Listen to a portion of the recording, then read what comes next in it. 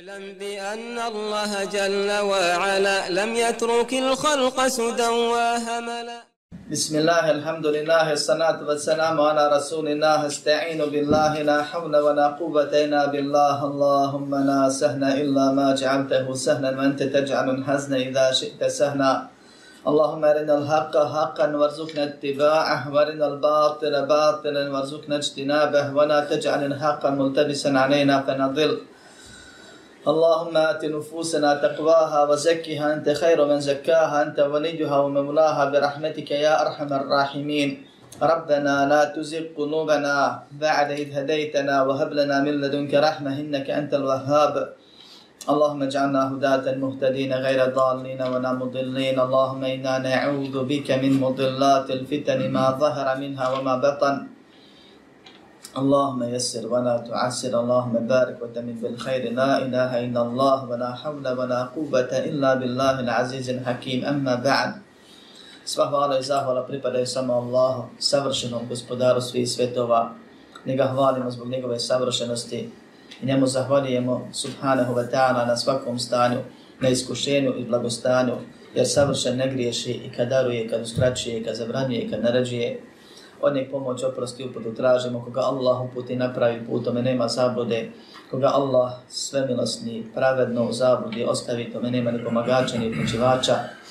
Zato sebi svako dobro tražimo i svakog zla bježimo, kad sve dok živimo srcem, jezikom i od Allaha propisanim djelima svjedočimo da nema drugog Boga sam Allaha, jedini i nema sudruga i da je Muhammed sallallahu alejhi ve selleme Allahov rob najbolji i njegov poslanik posljednji. A zatim nastavljamo sa druženjem sa surom Qalam, surom Nur, nastavljamo sa famosnim ciklusom koji odgovara na pitanje koji je ovdje lud. Na redu je 16. ajet i ajeti koji slijede nakon njega, koji govore o jednoj zanimljivoj temi, koji govore o tome kako prolaze oni koji misle da su inteligentni i koji svoj razum i svoju inteligenciju koriste u upravljanju spletki koje su u osnovi haram ili vode ka haramu, koje srde gospodara svjetova, kojima se cilja ili postiže ono što je suprotno onome što je Allah subhanahu wa ta'ala odredio i naredio. Allah subhanahu wa ta'ala nam dao razne blagodati i dao nam život i sve ono što je u našem životu kako bismo postigli cilj, a to je da njemu ugodimo izvršavajući naređene i ostavljajući zabranjene. Da sebe otkupimo od džehennema i da njegovom milošću i dozvolom u džennetu vječno uživamo. I sve što ti je Allah dao ti je da na tom putu koristiš. Pa i iskušenja koja ti daje, Allah subhanahu wa ta'ala te time na sebe sjeća i vraća na kolosijek i ostale stvari o kojima smo govorili, možda i večeras budemo detaljnije govorili nekom dijelu, ako Allah da. Jedna od tih blagodati, koja je jedna od najvećih blagodati kojim se insan razlikuje od hajvana i mnoge druge stvari, je blagodat razuma. I taj razum Allah subhanahu wa ta'ala često poziva i podsjeća i kuranskim ajetima cilja i čovjek će na osnovu njega da odgovara između ostalog. Allah subhanahu wa ta'ala zbog razuma nas često poziva na odgovornost na ovom svijetu. Pita ima li ko da shvati, ima li ko da pouku prima, ima li ko da razmišlja, ima li ko da konta, kritikuje one tamo što ne kontaju, što razum ne koristi. Insan dođe i tim razumom, onim što mu je Allah dao od inteligencije, počne da spletkari. Počne da pravi nekakve paklene planove, pa pakleno i prođe na oba svijeta. Ako je ta spletka suprotna šerijetu, isto tako čovjek koristeći svoj razum i razmišljajući o svemu što ga okružuje, pogotovo o porukama kojim Allah subhanahu wa ta'ala kroz Kur'an i sunnet upućuje, može da postigne velike stepene na ovom i na onom svijetu. Da se usreći, da se smiri, da postigne zadovoljstvo duše, da mu Allah da postigne vrh Firdausa. Istim tim razumom. Pa nakon što je Allah subhanahu wa ta'ala negirao da je poslanik alaihi salatu wa salam lud, kao što mu nevjernici pripisuju, a samim tim svaki njegov sledbenik sallallahu alaihi wa sallam, i potvrdio da je ludost ono što oni rade, zato što sebe svojim životom nevjernim, nepokornim, grešnim u vječni džehennem vode.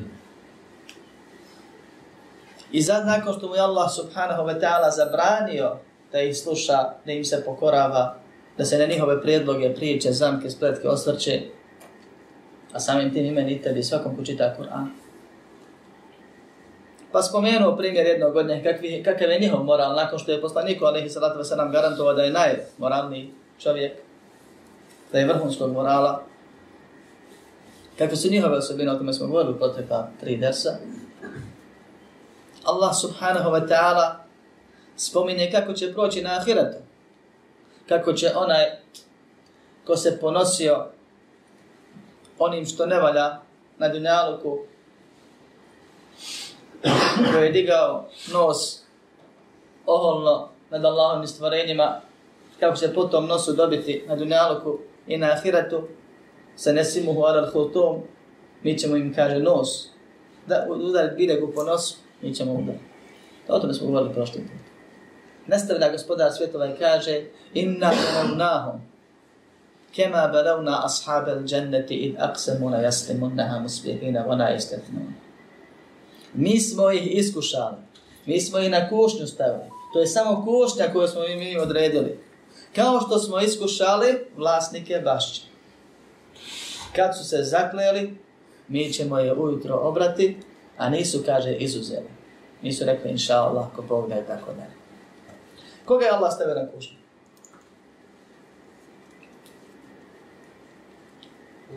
Kaže Allah, gospodar svjetova.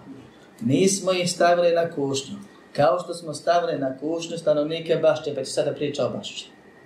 I događaj. Ako gledam kontekst stvore, Allah kaže davno prije: Feratu ti'an mukedibin. Nemoj se pokoriti, nemoj slušati poricitelje, nevjernike. Oni žele da popustiš, da i oni popusti. Pa navodi primjer od jednog sa njegovim osobinama, svako ima tih osobina ako skrene s pravog puta manje ili više, a onda kaže: mi smo ih stavili na kušnju. Nakon što je rekao, pošto mu je Allah dao imetka i djece, kad mu se Allahovi ajeti citiraju, kaže priče, bajke. Ispričane priče, davno nema od tog ništa. Ponijelo ga to što je se obogatio, a bogatstvo mu Allah subhanahu ta'ala odredio. Mi smo ih time stavili na kušnju. I evo vam još jedan primjer kako ljude dunjaluk može ponijeti vjernike. Gospodar svjetova kaže: kao što smo stavili na kušnju vlasnike bašće, vjernike. Ko su oni bili? Ne znam se. I nije ni bitno. Bitan je njihov odnos, njihov postupak, njihov početak, šta su zaradili, šta su od Allaha subhanahu ta'ala dobili i kako su se Allahovom voljom i dozvolom iz belaja iščupali. Da bismo ti i ja znali kako da se ophodimo prema svemu što nam od Allaha dolazi.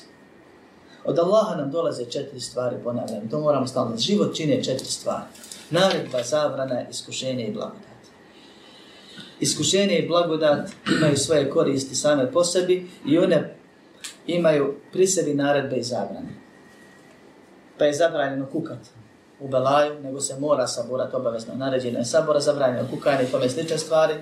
I zabranjeno se oholiti u blagostanju i uzdizat i umisli da si ti to nešto zaradio, nego je obaveza zahvalan biti. Opet naredbe i zabrane. I to je život.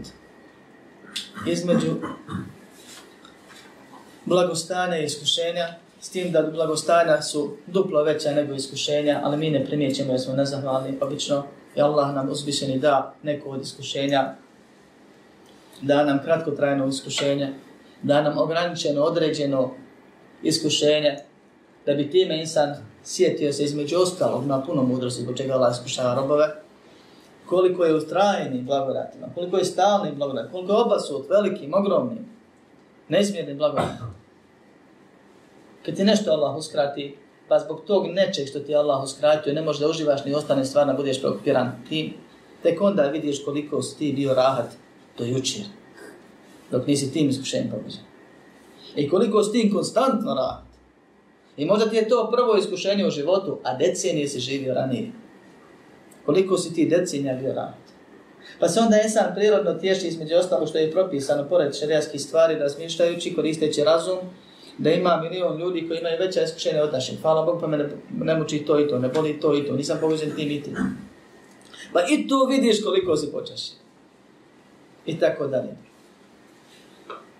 Iskušenja su privremena, iskušenja su kratkotrajna, iskušenja su malobrojna u odnosu na blagostanja, a blagostanje je iskušenje. Samo druge vrste. Jer i ono obavezuje sabor, i ono obavezuje sabor da se ne dižeš, da se ponašaš kako treba, da ne letiš u nebo, da ostaneš na zemlji. Ono obavezuje, jer Allah njima obavezuje zahvalnost. Allah tim blagostanjem ili blagodati obavezuje da je koristiš u pokornosti njemu, da je ne koristiš u grijehu. Jučer nije mogao griješiti, nije imao čin. Danas ima čin griješiti, ali ne smije griješiti, jer to mu je blagodat. Mora tu blagodat u Allahu, u pokornosti Allahu koristiti. Pa je to višestruko iskušenje također. Allah kaže, nemoj se osvrtati na nevjernike. Citirao sam vam ajete sure Kehf. I Allah subhanahu wa ta'ala na jednom mjestu u Kur'anu spominje slično, gdje Allah uzvišeni zabranjuje da se osvrćemo na ono od dunjalučkih blagodati koje je dao nevjernicima ili drugima. Da se ne osvrćemo, da ne gledamo uopšte. Zabranjuje poslaniku Muhammedu sallallahu alejhi ve sellem. I kaže zahratul hayati dunya li naftinahum fi. To je, kaže, ukras dunjalučkog života, nešto od malo ukrasa dunjalučkih, da bismo ih time na kušnju stavili. To nije dobro. Ali ljude to najviše ponese. Rijetki su oni koji nemaju dunjaluka, a da se uzdižu i ohole, a ima i takvi. I došla je prijetnja da Allah takve neće pogledati na sudnjem danu, jedan od njih je ohol, siroma, jer nema čima popravila da se ohol. Ali rijetki su takvi. Obično ljudi imetak ponese i skruzi se Allahove vjere ili u grije od toga. Pa kaže, mi smo ih iskušali. To je samo iskušenje. Allah iskušava blagodatima i iskušava musibetima. Kema belavna, kao što smo iskušali ashab al-dženneti, vlasnike bašće. Bašća u arapskom jeziku je mjesto gdje se sije i bere. Bilo voće, bilo povrće, bilo koja vrsta osjeva. I obično se bašćom zove bašća kad je okružena drvećem. Ne mora biti samo voćnik. Ali bašća je džennet od toga što se saviju njegove grane i njegovi plodovi, pa se ne vidi šta je unutra. Kod nas kažu kad nešto dobro uzrije, kad odli, kad je smotano, savilo. A unutra može biti ovih povrća i usjeva i zemlje, ne mora biti sve na stablu. I ovo je bila bašća bašćom. Neka poznata, nije neka obična. Bašća koja je imala ashabe, vlasnike, suvlasnike. Više vlasnika. Koji su se bogatili preko te bašće. Koja im je davala plodove da su svi zajedno morali zekat na to davati. A poznato je da imamo u šarijetu zekat na poljoprivredne proizvode. Pod određenim uvjetima. Allah subhanahu wa ta'ala te ljude, te vjernike i njihov grijeh i iskušenje spominje u Kur'anu da se uči čitan od sudnjeg dana. I nije to Allah spomenuo kao film. Da pregledamo, eto, i čujemo i čujemo. Nego da se koristimo. I zaista učenjaci izvlače mnogobrojne koristi. Šejh doktor Abdulmohsin Asker je samo u jednom svom dijelu 42 velike koristi spomenuo iz ove priče. A ne znači da nema više od toga. Ko su bili? Šta su bili? Ljudi imali veliku, kao što Allah opisuje, bašću, imali zemlju koji su sijali i obrađivali. Na njoj voće i povrće sadili, ono što treba, što koristi. Isto ga velike plodove ubirali i preko toga se obogatili. A običaj prije i danas u većini dijelova zemaljske kugle, pogotovo kod muslimana, u muslimanskim sredinama i kod drugih, samo na drugi način, je da kad ljudi ubiru plodove, šerijski propis, kad ljudi koji imaju veliku plantažu, onoga na što se daje zekijat, ili nečega drugoga. I kad dođe dan žetve, okupe se potrebni ljudi, okupe se fukare, okupe se siromasi na taj dan i čekaju da im se izdvoji njihov dio ako su pitani muslimani, onda im se da milostinje. Onako dođu i traže. I propisano je šerijatu zekijat na poljoprivredne proizvode da odmah izdvojiš na licu mjesta, kad sabereš i vidiš da imaš toliko i toliko, preko 5 tovara, onih poznatih kilogramima, da izdvojiš odmah na nju, na plantaži, i da udjeliš. I najčešće bi siromasi lično dolazili tu nosno. Ako ništa da voziš njihovim kućama, ne voziš kuću uopšte. To je bilo i tako i ranije. Allah spominje jedan taj događaj. Međutim, kako raste i metak, takav je insan, raste i pogled. Allah subhanahu wa ta'ala je dao da se obogati. A jedan od najvećih načina, najjačih načina, najčešćih načina, samo što čovjek ne primijeti i vremenom to dolazi, a neko to namjerno cilj ako zna, načina za bogaćenje je udjeljivanje. I oni nisu bili ovakvi prije, nego su bili drugačiji, dok im nije naopala ova ideja o kojoj Allah govori ovdje. I veoma je moguće da su na taj način i obogatili, jer većina se ljudi obogati udjeljivanjem. Samo nesvjesno ne primijeti, možda neko cilja. I niz kuranskih ajeta i hadisa vjerodostojnih govori o tome da što više dijeliš, više imaš. Međutim, jednom ih ponijelo, pa su došli dan ranije i vidjeli da je sve zrelo, sve gotovo, sve rodilo, sve savilo. I zaključili treba sutra ovo sve obrati. I nije isključeno da ih je Allah iskušao, jer se razumije iz nekih stvari, da je te godine baš rodilo. Pa treba to sutra obrat, završiti, sabrat, treba se radovat, treba se ponositi. Ima, maša Allah, toliko i toliko, nisu imali Facebooka, inače bi trebalo slikati i tako dalje. Međutim, naopalo im valja da 2,5%. Pokvarit će im dan oni što nisu elita ko ovi, eliti sam govorio prošli put. Doće sutra sirotinja da uzme svoj dio. Smetat će im dok beru, pa će odnijeti dio. Pa mi smo već procijenili, a ljudi kad se bavaju time mogu procijeniti veoma približno, precizno. Mi smo već procijenili da će biti toliko i toliko, a sad kad odvadiš ne ide. Dođe šetan i priđe im sam. Pa su oni šurovali i zaključili, ajmo mi sutra izbjeći to sve.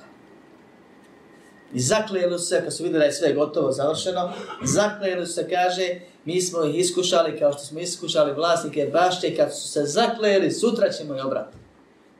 I nisu rekli inša Allah. Gotovo je, sve završeno.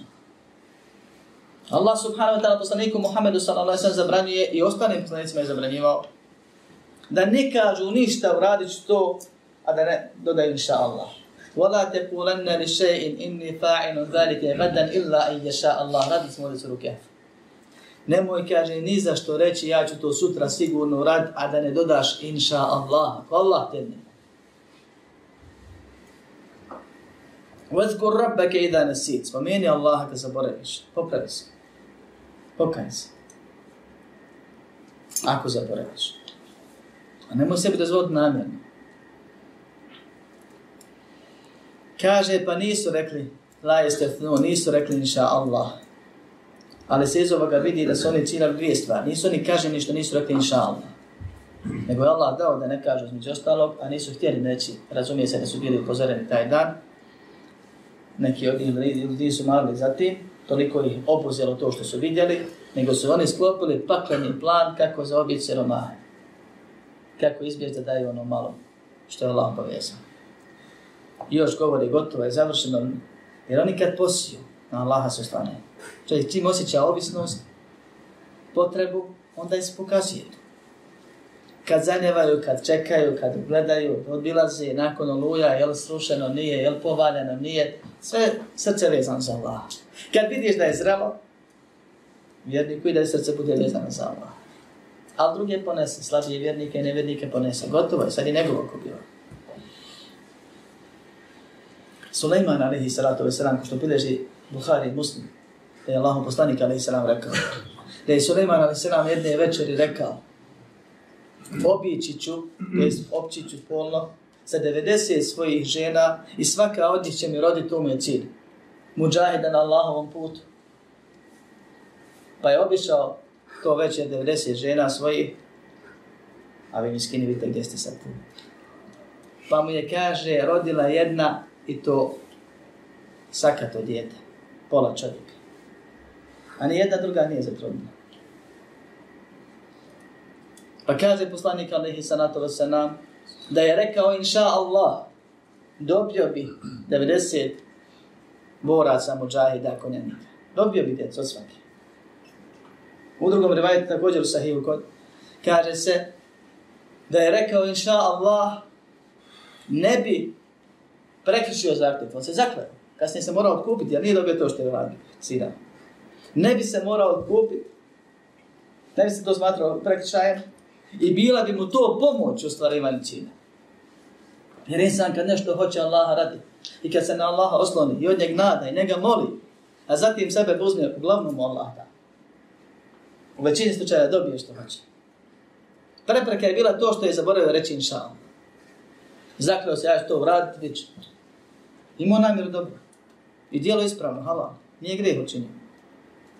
I nije postigao cilj, ali se mora iskupiti zbog zakljetve. A pogotovo, to je kad čovjek zaboravi. Pa samo zato što nisi rekao inša Allah ne bude ono što si htio.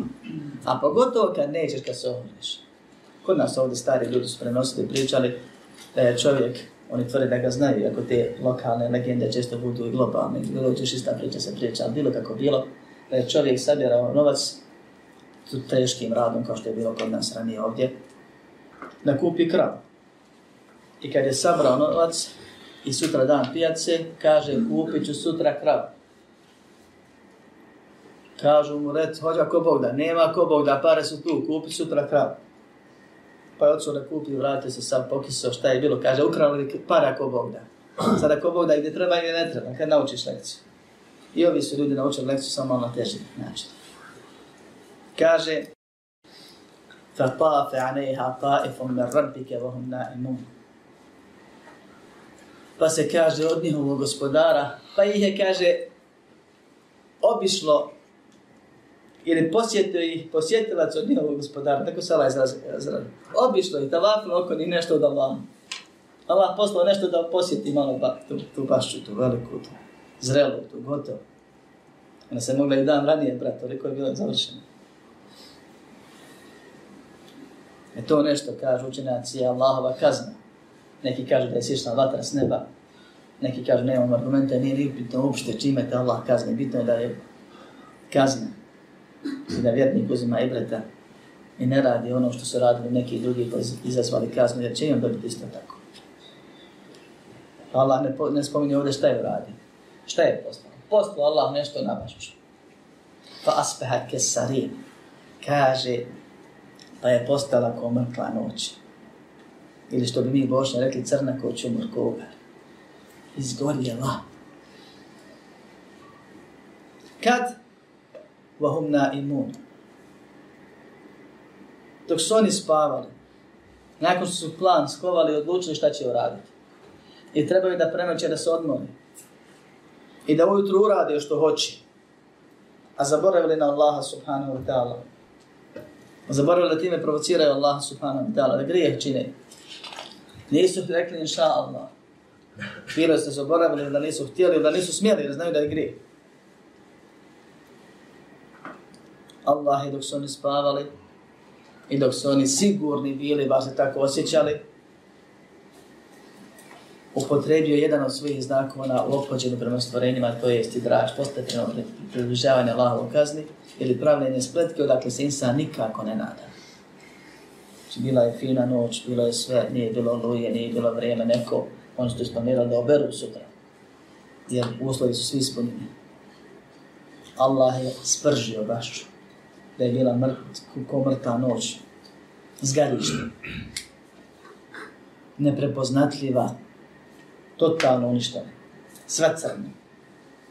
I ono iz zemlje, i ono se drveće, sve ko mrak. Kaže Allah, فَتَنَادَوْ مُسْبِهِينَ نِغْدُ عَلَى حَرْثِكُمْ إِنْ كُنْتُمْ صَارِمِينَ فَانْطَلَقُوا وَهُمْ يَتَخَافَتُونَ أَنْ لَا يَدْخُلَنَّهَا الْيَوْمَ عَلَيْكُمْ مِسْكِينٌ وَغَدَوْا عَلَى حَرْدٍ قَادِرِينَ. Kaže, pa su ujutro rano, jer su tako skovali plan. Zna se kad se radi i koliko traje obično taj period. I obično ovi dolaze na kraju. Ili čekaju kad već bude pri kraju da pokupe svoj dio i nose kući. I obično gazde ne rade, gazde to nadgledaju. Eventualno pomažu učestvu, imaju svoje radnike. Ali ovdje je cilj, kad te šeitan naloži, da ti nešto uradiš što je suprotno, pa da se naslađuješ. Pa su oni lično se dogovorili, nećemo posle podne to završiti. Nećemo početi nekad ujutro, pa raditi pola dana, treba to obrati. Je to mala stvar, sabrat i tako dalje. Pa tamo nekad podne i kindija, kad to bude gotovo, izbjegavati siromahe. Nego ćemo mi napraviti spletku, ustat ćemo rano, leći ćemo rano, pa ćemo ustati rano i cik zore, prije izlaska sunca, otići za to poberemo. Pa su legli rano i Allah je spustio kaznu rano i ustali su rano i jedan drugog budili lično. Idemo, ustajte, požurte, poradite.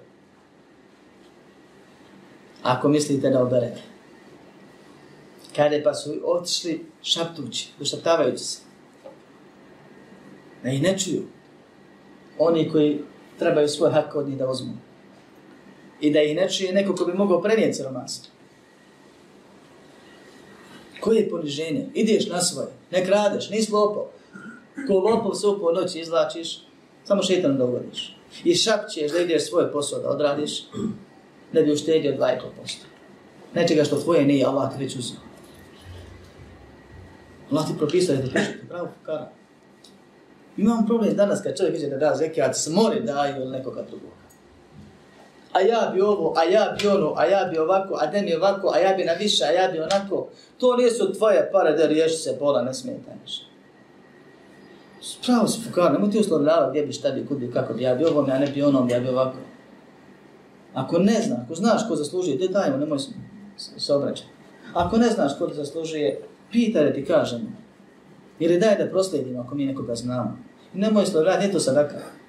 Da bude više korist, da bude manje korist, da bude ovako, da bude onako. Ti svoju sadaku izdvoji iz svog dijela, pa onda čefi i gledaj gdje će biti korisnija. Zekijat se ukutariši. To njihove pare u tvom džepu. I ljudi čekaju svoje pravo, nemoj kasniti, nemoj odgađati. Ali zbog te sitnice, oni su ovoliko poniženi još tad. Izlaze, ustaju rano, izlaze lično, krijući se odlaze, ne smiju pričati glasno i još postiču jedan drugog Allah je dhulenneha lijevme alejkum miskin, da vam slučajno danas siromah ne dođe. Znači ovo što radimo tako da ne dođe siromah i nemojte slučajno dozvoliti ako dođe. Prvo se jedan drugog tješe što tako se ponašaju, a drugo uzimaju jedan od drugog obećanje i lože jedan drugog da ukoliko dođe neko ne dajte danas, ne dam. Da im ne fali da. Kada وَغَدَوَ عَلَى حَرْدٍ قَادِرِينَ otišli su, kaže, ala hard, otišli su spremno, otišli su moćno, otišli su srdito, ljuto. Otišli su hitro, poletno, kadirin, sposobni. Allah opisuje ova dva opisa, njihovo stanje. Da Bog dom insan ovako radi Allahove naredbe i trudi se u sevapu, ko što ga vidiš kako je hitar, kako je žuran, kako je spreman, kako je željan, voljan, kad ga šejtan naloži da grijeh čini. Ustali su rano, krenuli su žurno, uzeli sve uzroke, šapću, kriju se, ljuti na sirotinu da im ne uzme njihovo, svoje pravo. I sve ove opise podrazumijeva ta riječ. A onako su bili, oni su bili i moćni i ostale stvari. I takvi kakvi su, krenuli su na taj način da završe posao prije vremena pa da se naslađuju kasnije, da se smiju i kažu, haha, kako smo i završi.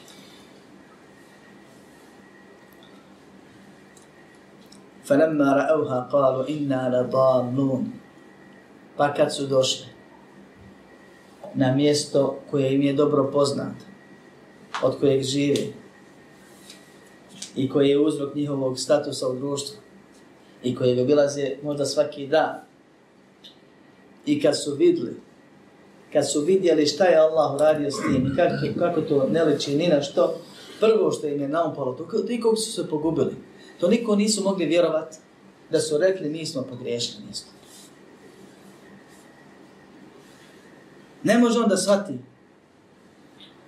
A musliman treba da kad čini grije, već bude svjestan da će za taj grije ispaštati na ovom svijetu prije onom. I da očekuje kaznu i opomenu čim prije. On u grijehu svo vrijeme. I još mu nije jasno šta se dešava. Zaveden. Pa kad su vidjeli kad nije ovo naše, idemo dalje. Pa kad su se sabrali, kad su došli sebi, kažu bel nahnu mahrumun, kažnjeni smo, uskraćeno nam je, došao nam je hirman, to je drugi vid, ili jedan od načina ophođenja Allaha subhanahu wa ta'ala sa stvorenjima. Da ti Allah nešto što ti je dao od blagodati uskrati kad vidi od tobe nezahvalnost. Da jučer imaš i možeš i znaš i danas ne ide. I onda kažeš urok. I tome slično. A ne kažeš grije, ja zaradio. Ja nezahvalan bio, ja nisam cijenio, pa mi Allah uzvišeno uskratio. Oni su tad shvatili šta su radili i gdje su se doveli i da su cijelu godinu džaba radili i sve uložili i da im je sve propalo i da nije im propalo ono što trebali siromasima da daju. Nego im je propalo ono što su htjeli da koriste i prodaju i skladište i zarade. Sve. I znali su da je to od Allaha subhanahu wa ta'ala kazna. Tad. U početku nisu mogli vjerovati pa kažu mi smo pogriješili. Ne može biti ovo naše. Kao što mušnici Mekke ne mogu da vjeruju. Da će Allah subhanahu wa ta'ala nakon su bili glavni učiniti ih najgorih na ahiretu.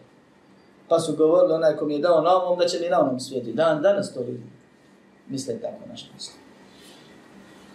Pa su znali reći kad im dođe čovjek da traži svoj dug, vjeruješ tu proživljenje, kaže vjerujem, musliman kaže vjerujem. Kad budem proživljen, kad mi Allah tamo vrati imetak, tamo ću ti dati.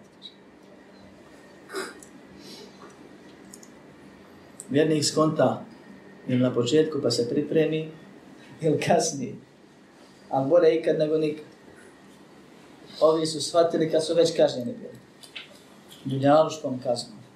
Pa su zbog onoga što su uradili nakon toga izbjegli ahiretsku kaznu i povratili dunjaluške blagodati. I ovo je jedna od glavnih lekcija ovog versa. Glavni poruka je pouka.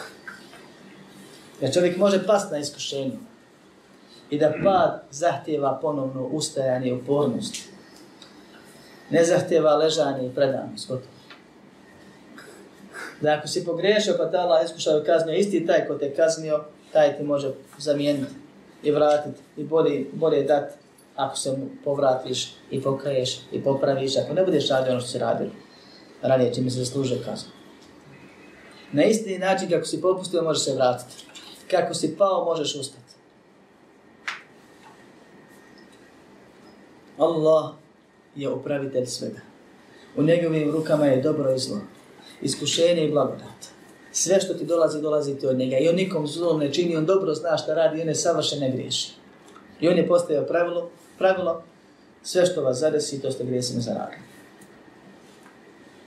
Pa kad ti ne ide i ne godi, ti se popravi, ti se pokaj, ti znaj da ti Allah nije za onom učinio, nego ti Allah napominje iz milosti i daje ti kaznu na dunjaluku prije ahiretske.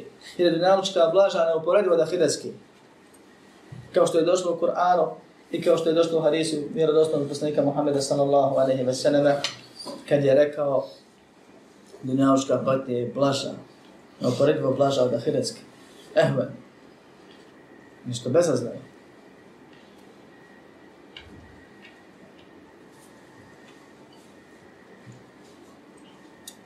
Kad su rekli to što su rekli, prvo da su pogriješili, pa onda nisu pogriješili, nego su uskraćeni zato što su zaslužili. Kale avsetuhum, rekao je najbolji među njima, najpametniji među njima. Nije najpametniji onaj koji je smislio spletku, nego onaj koji ih od početka govorio i pozoravao. Pa kaže, elem aqul lekum, zar vam nisam rekao, leula tusabbihun, zašto Allaha ne spominjete, zašto tespih ne činite? I baš tespih Allah spominje. I ovdje, iako tespih aludira na zikr, da se pokaješ, da se vratiš, da Allaha spomeneš prije i kasnije. Zašto se nisi sjetio Allaha pa ne radio suprotno Allahovim naredbama? Zašto nisi rekao inša Allah? Zašto sad ne spomeneš Allaha i ne povratiš mi se? I tako dalje, i tako dalje. Pa su rekli, Subhana Rabbina inna kunna zalimin. Savršen, slavljen, daleko svake mahne i manjkavosti. Subhanallah. Subhana Rabbina je naš gospodar. Inna kunna zalimin. Mi smo nepravdu prema sebi učinili. Jel vam djeluje ovo poznato? Subhana Rabbina inna kunna zalimin. La ilaha illa anta subhanaka inni kuntu minaz zalimin. Radili smo dobro sami. Nemoguća misija. Progutao ga kit i odnio na dno mora. Smrt 200%, 300%. Allah spominje 3 tmine. Jedna rečenica sa objeđenjem biva sebeb da izađe živ.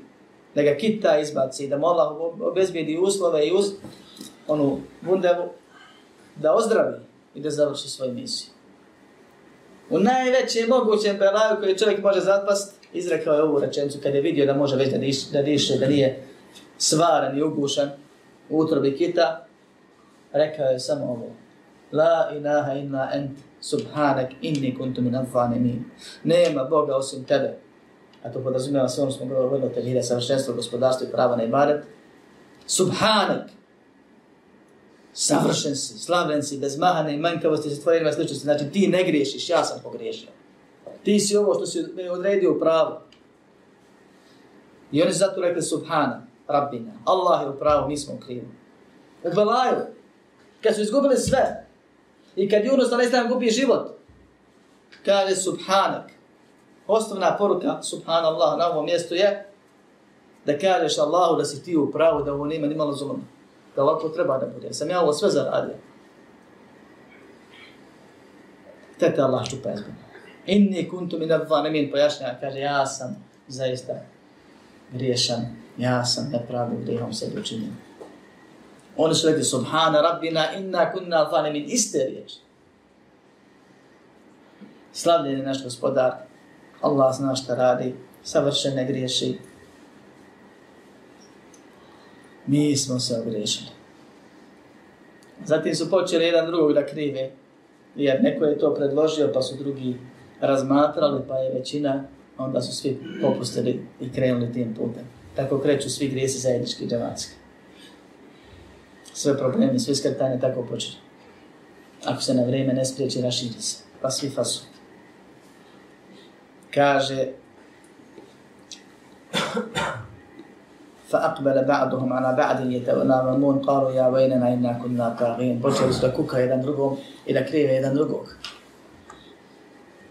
Onda su rekli, teško nama, mi smo prešli sve granice. Prešli smo Allahove granice i nismo htjeli da damo svoju obavezu I prešli smo granice siromaha, uskratili smo njihovo pravo.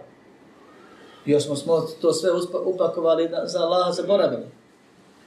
Kao da Allah ne vidi i ne zna šta mi planiramo. Pa nam je Allah pokazao svoju svemoć i dokazao našu ovisnost i nemoć. I mi priznajemo svoj grijeh i kažemo da smo mi zulum učinili, da smo se mi ogriješili, da smo mi granice prešli. I da nije bitno ko je kriv, svi smo krivi. Svi smo u grijehu, svi smo i kažnjeni. Otprilike to je poruka ovih ajeta. Pa su se onda sjetili da sa svemogućim nema nemogućim. I rekli, asa rabbuna yubdilana khayran minha inna ila rabbina raghibun. Nadamo se da će nam Allah dati bolje od ovoga. Sad kad smo se pokajali i kad nećemo više, kad smo odlučili da nećemo više raditi ono što smo radili.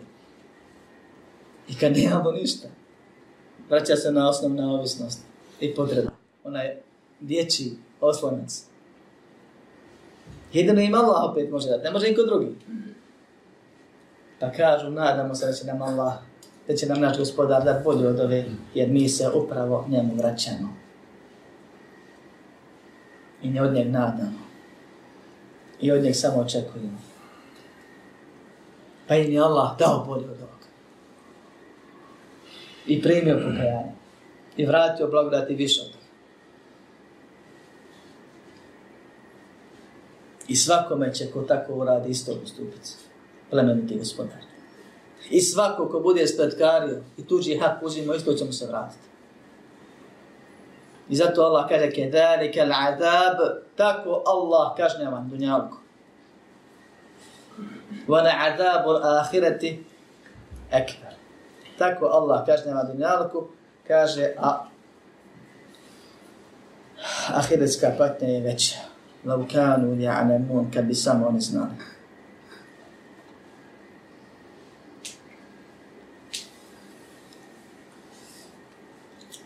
Allah subhanahu wa ta'ala nam ispričao priču.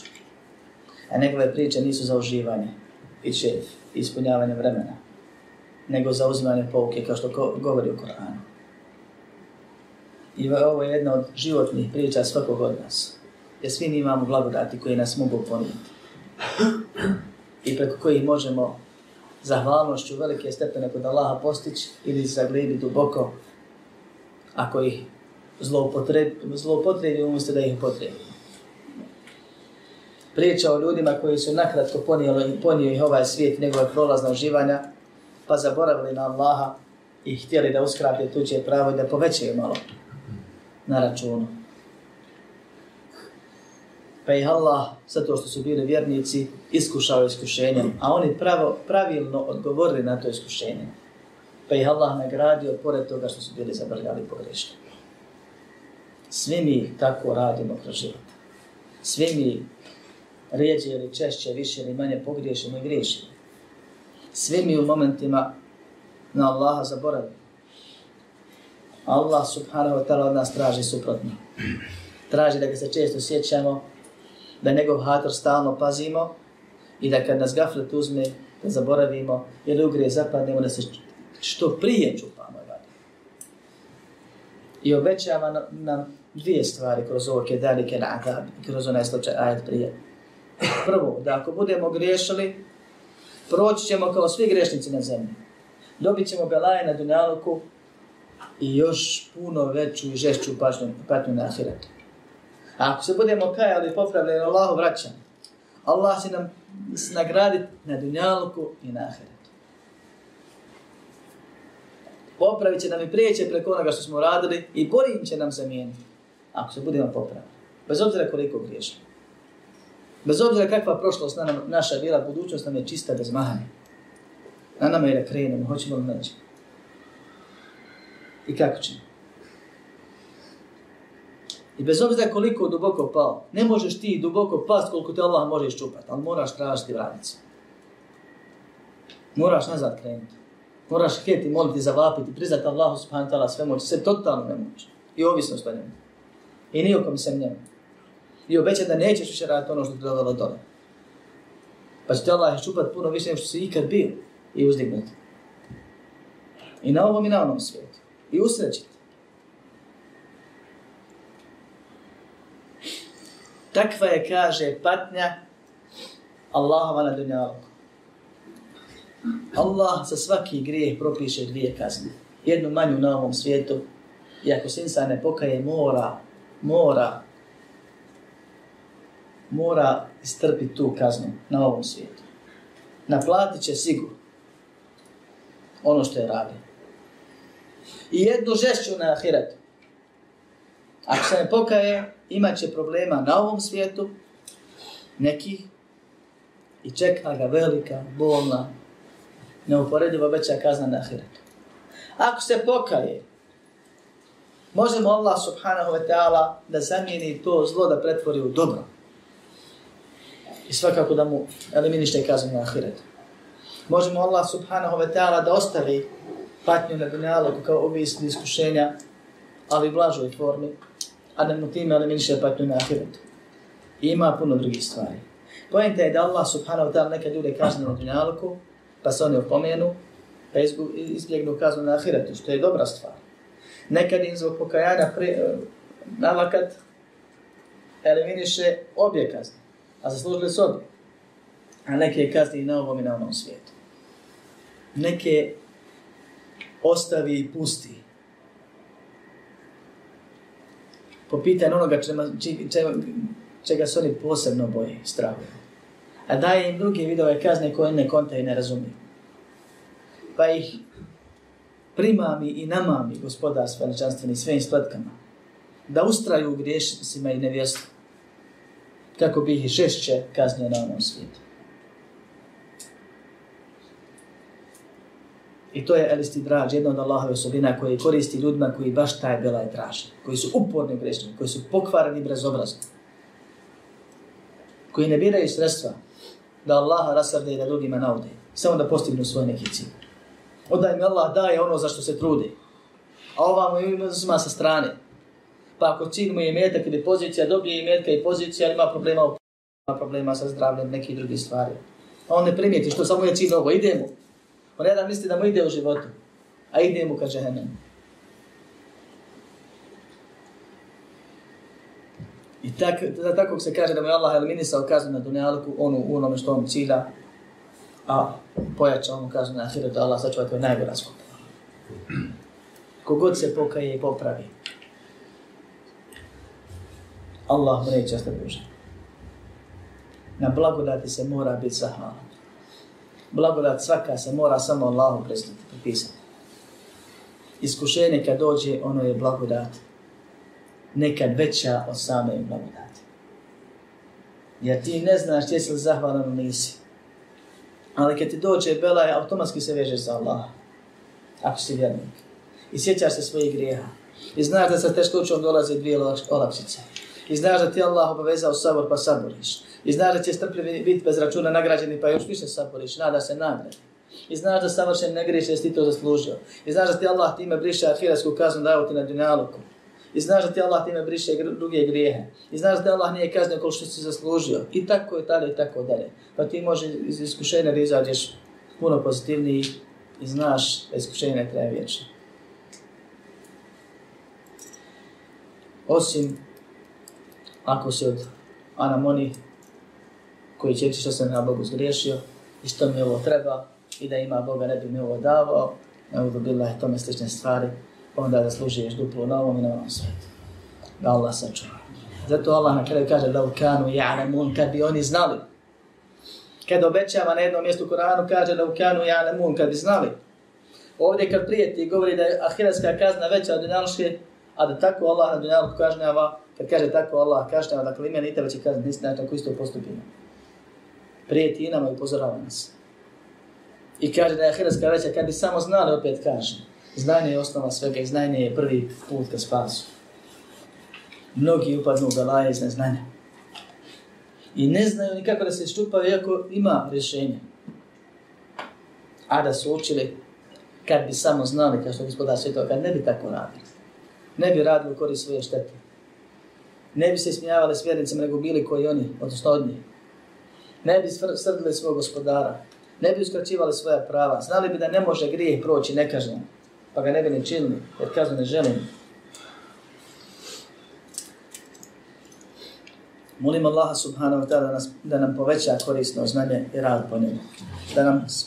Da nam podari i poveća iskrenost, ispravnost na pravom putu, ustrajnost, da nas nadahne i pomogne, da sve dok živimo sebi i drugima Allaha radi dobro činimo, kad preselimo na smrtne muke budu zadnji boli koje u životu osjetimo. Amin. Alhamdulillahi Rabbil alamin. اعلم بأن الله جل وعلا لم يترك الخلق سدى وهملا